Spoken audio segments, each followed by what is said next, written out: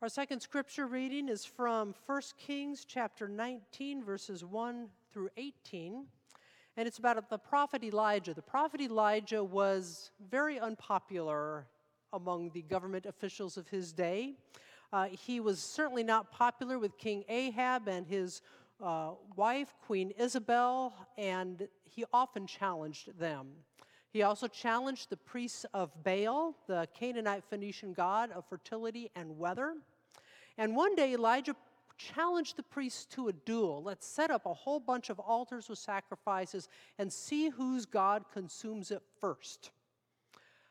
Make a long story short, Elijah won, and then he proceeded to kill 400 priests of Baal. That's the context of the story that I'm about to share with you now. So we're going to hear what happened next.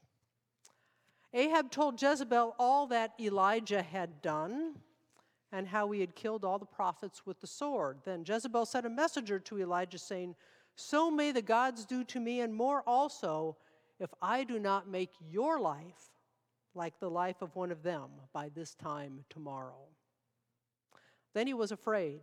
He got up and fled for his life and came to Beersheba, which belongs to Judah.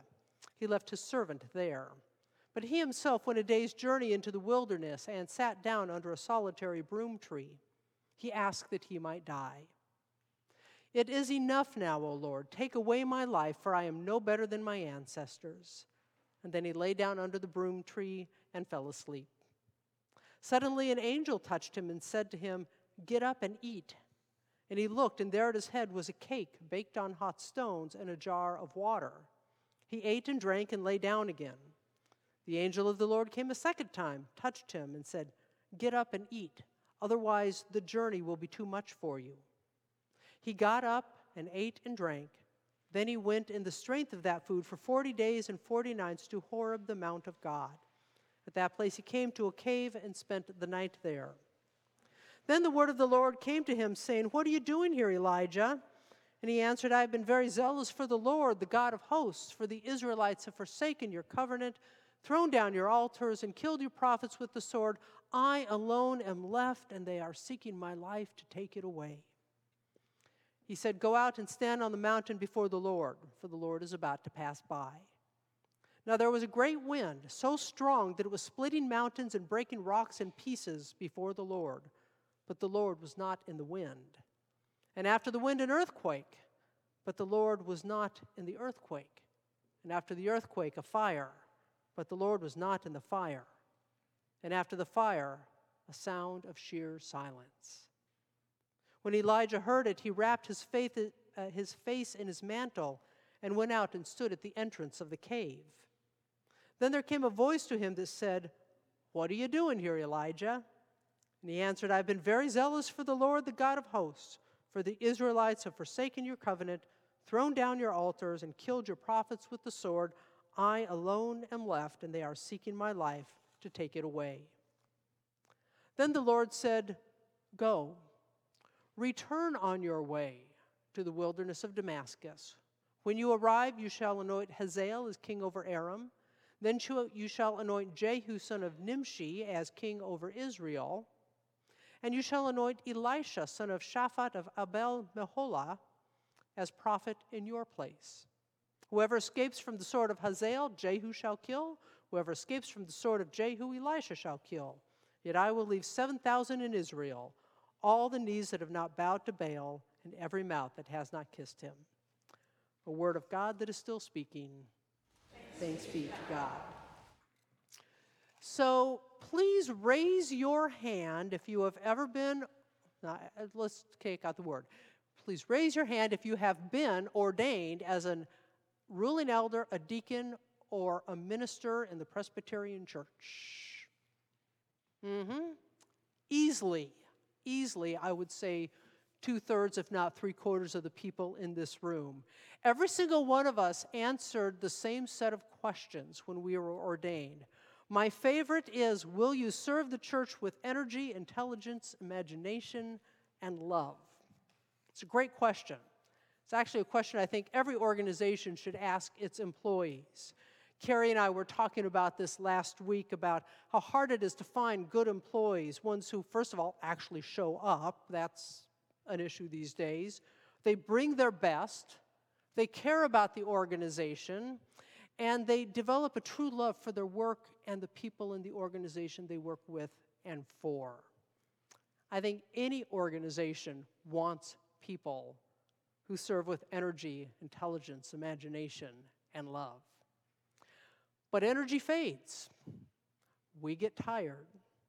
There's too many demands on our time and energy, and not enough time and energy to do all that we need to or even want to do.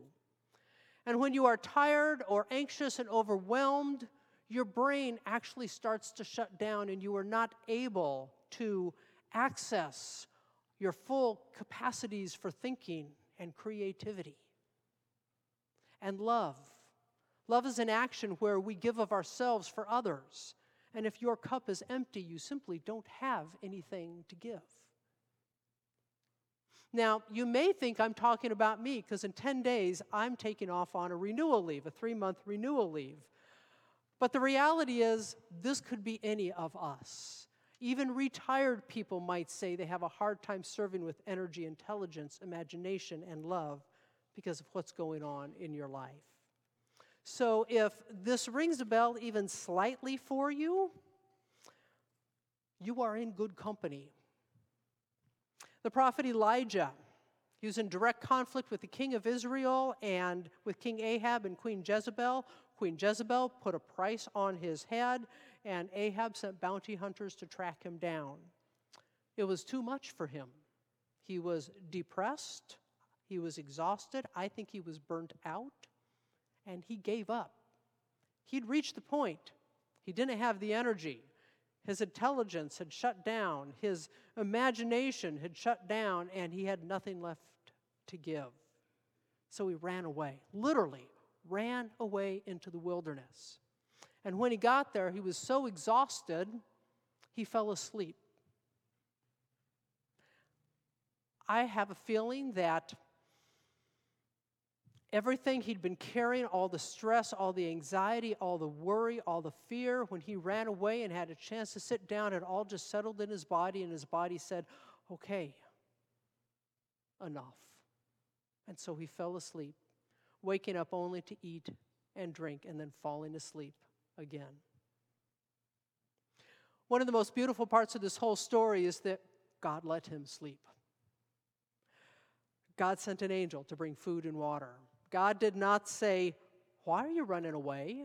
I have work for you to do. God did not give him some new divine calling and say, I need you to do this, this, and this. God just let this exhausted man sleep and gave him food and water. When was the last time you allowed yourself to simply sleep? I'm not talking about going to bed at night, but just simply not do anything and just let everything go to the side, even for just a little while. When was the last time you left your worries behind and just rested? When was the last time you filled your cup? Most of us have a hard time doing that thanks to this little thing right here. Elijah did not have a cell phone. At least he didn't have that to deal with. But, of course, he did have a head of state out to kill him. So I guess there is that. But we are so tethered to those things that demand stuff of us and don't give anything back. And we give that cell phone and all of these other demands so much power over our lives that we end up sacrificing our lives to things that really aren't worth sacrificing our lives for. So how do we step back and get a better perspective? Take that break and put things in context again.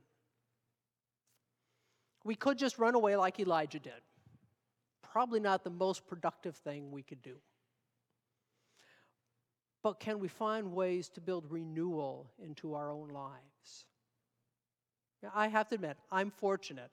I get a 3-month renewal leave. So I could come back after resting and reflecting and renewing so I could be refreshed for another season of ministry with you. I've never had a renewal leave or a sabbatical before in all of my career. I was talking with Charles about this last week. He's had 4 of them in his career. One of them was 9 months long. And I'm thinking, I didn't negotiate very well when I took this job. Although, honestly, I can't imagine being gone for 9 months. It's weird enough thinking about being gone for 3 months. But the reality is most of us never get that chance unless you save up years of vacation to put it all together. But that doesn't mean that you also don't deal with burnout and exhaustion and stress. And so the question becomes, if you can't take a 3-month or 9-month renewal leave, how do you build that into your life? How do you make sure that you are filling up your cup so you can still serve with energy, intelligence, imagination, and love? I think we all need to find ways to stop and to rest. Even Jesus made a point of stepping away from the constant demand on his time and energy to withdraw to a deserted place to pray, to fill his cup. Simple fact is, if we don't find ways to do that, our bodies will make us do that. And if we don't find ways to do that, we won't have anything to give. We will be empty. So I want to invite you during the 3 months I am on renewal leave to find a way to build renewal into your own lives. I want to invite you to find one thing you can do, a new habit you can do, an old one you've kind of let slip by the side, something you can do that will fill your cup. For me, it's photography. If any of you are on my Facebook page, you see the last 6 months or so, I've been taking a lot of day trips to do photography. About once a week right now, I'm getting up early and I'm going to a conservation area in Missouri to get there for sunrise. Very early trip. Linda opts not to go with me. I don't know who's smarter. But there's a family of eagles there that I've just been watching growing up through the last couple months. And they have their favorite trees that they hang out in. So I drive down there and I just sit by those trees and I have my camera and I just park myself there. And that time down there is wonderful because I feel connected with God down there. I'm connected with nature. It fills me up. I'm engaged in one of my passions. And when I have my camera in my hand, literally everything else fades away. What is one thing you can do that would do that for you? Is there a hobby you've been neglecting? Maybe get up and take a walk in the morning, leave your cell phone at home. Play with your kids, play with your grandkids, play with your dog. Set up a weekly coffee with friends. What is one thing you can do for these next 3 months that will fill your cup? And then ask someone to hold you accountable to that. Because let's be honest, when things are busy and stressful, usually the first thing that we stop doing is that very thing that helps us cope when we're busy and stressed. So ask someone to hold you accountable for this practice that you will do for the next 3 months. Now, after a while, the angel says to Elijah, it's time to get up. So Elijah travels to Mount Horeb. Mount Horeb is also known as Mount Sinai. It's a place Moses hung out with God during the wilderness wanderings. And so Elijah gets up, he goes to Mount Horeb, and when he gets there, God gives him another gift. He listens. God listens to Elijah. He says, what are you doing here? 2 times gives Elijah the opportunity to just vomit out all of his stress and everything that he feels so wronged about. And honestly, as you listen to what he said, you realize he wasn't quite getting all the facts right, but it doesn't change the fact that's how he felt. God gives him the chance to just vomit that out, and God just listens. Doesn't say anything, just listens. And then God says, go stand out on the mountain. And we're so familiar with this part of the story. There's a great wind, God wasn't in the wind. Great earthquake, God wasn't in the earthquake. A fire, God wasn't in the fire. And then the sound of sheer silence. By the way, God was not in the sound of sheer silence either.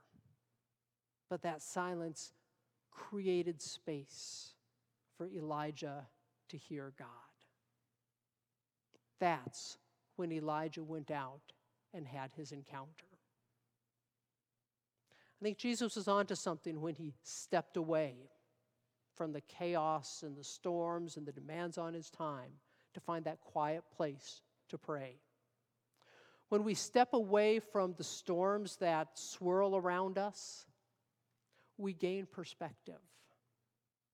When you're in the midst of them, it's hard to see that big picture. It's hard to really kind of get that sense of what it's all about or what might be possible. Usually, the more intense the storm is, the more stressful our lives, we're just thinking about that next foot right in front of us and maybe the one past that. And so often, we end up saying, if I can only make it to, and pick whatever hump you need to get to and get over to feel like you'll be okay on the other side. The problem is that the storms don't often stop at the top of that hump. You often find them still on that other side. So you got to step away and get yourself some perspective there. Put a little distance between you and the energy of those storms. And then you're in a better place to see where God might be active. What is God doing? How is God calling you to enter back into that storm in a different way? When Elijah stepped away, he found a renewed focus for his work. He still went back into the storm, but he was clear about what his purpose was. He was clear about what his focus was, because God still had work for him to do. He was, in this case, to anoint a new king for Israel and a new king for Aram, which, by the way, he actually never did. I can't say I blame him. Who wants to confront the powers that be that way? But most importantly, he was to find and anoint Elisha to be his successor.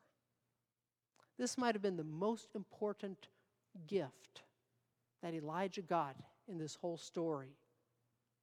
He realized he didn't have to do it alone. And so when he left, he didn't go find the new king of Aram and the new king of Israel. He went and he found Elisha. And Elisha apprenticed under him and grew to the point that he was able to take over when Elijah finally left. We are in ministry together. We help and we support each other. One of the things our session is going to do while I'm gone is some leadership development, and I'm kind of jealous I'm actually not going to be here to take part of that because I love leadership development. But it's one way the session is answering that question: where is God calling us? How is God calling us to be active together? Specifically, we're both going to be asking the question, what does the church need from its leaders? And what do the leaders need from the church to have a fruitful ministry together? So I'm going to come back to the session having worked on that question myself. They're going to be working on that question while I'm gone. When I come back, we will share what we have learned. We will share how we've grown, and we will be in a better place to lead the church in the years to come. We are not in this alone. We are meant to work together and help each other. But I think we all know that the more stressful life gets, the more we tend to pull inward. And when we step back, we have that opportunity to look outward again. So in a way, renewal leaves are all about questions. What do you need from me, and what do I need from you for us to have a fruitful ministry together, so we can fulfill God's calling in this time and place? What am I going to do, and what are you going to do to plug into that source of life and fill our cups? What will help each of us serve with energy, intelligence, imagination, and love? Those are the questions I will be asking for the next 3 months, and I hope you will too. May we use this time well. Amen.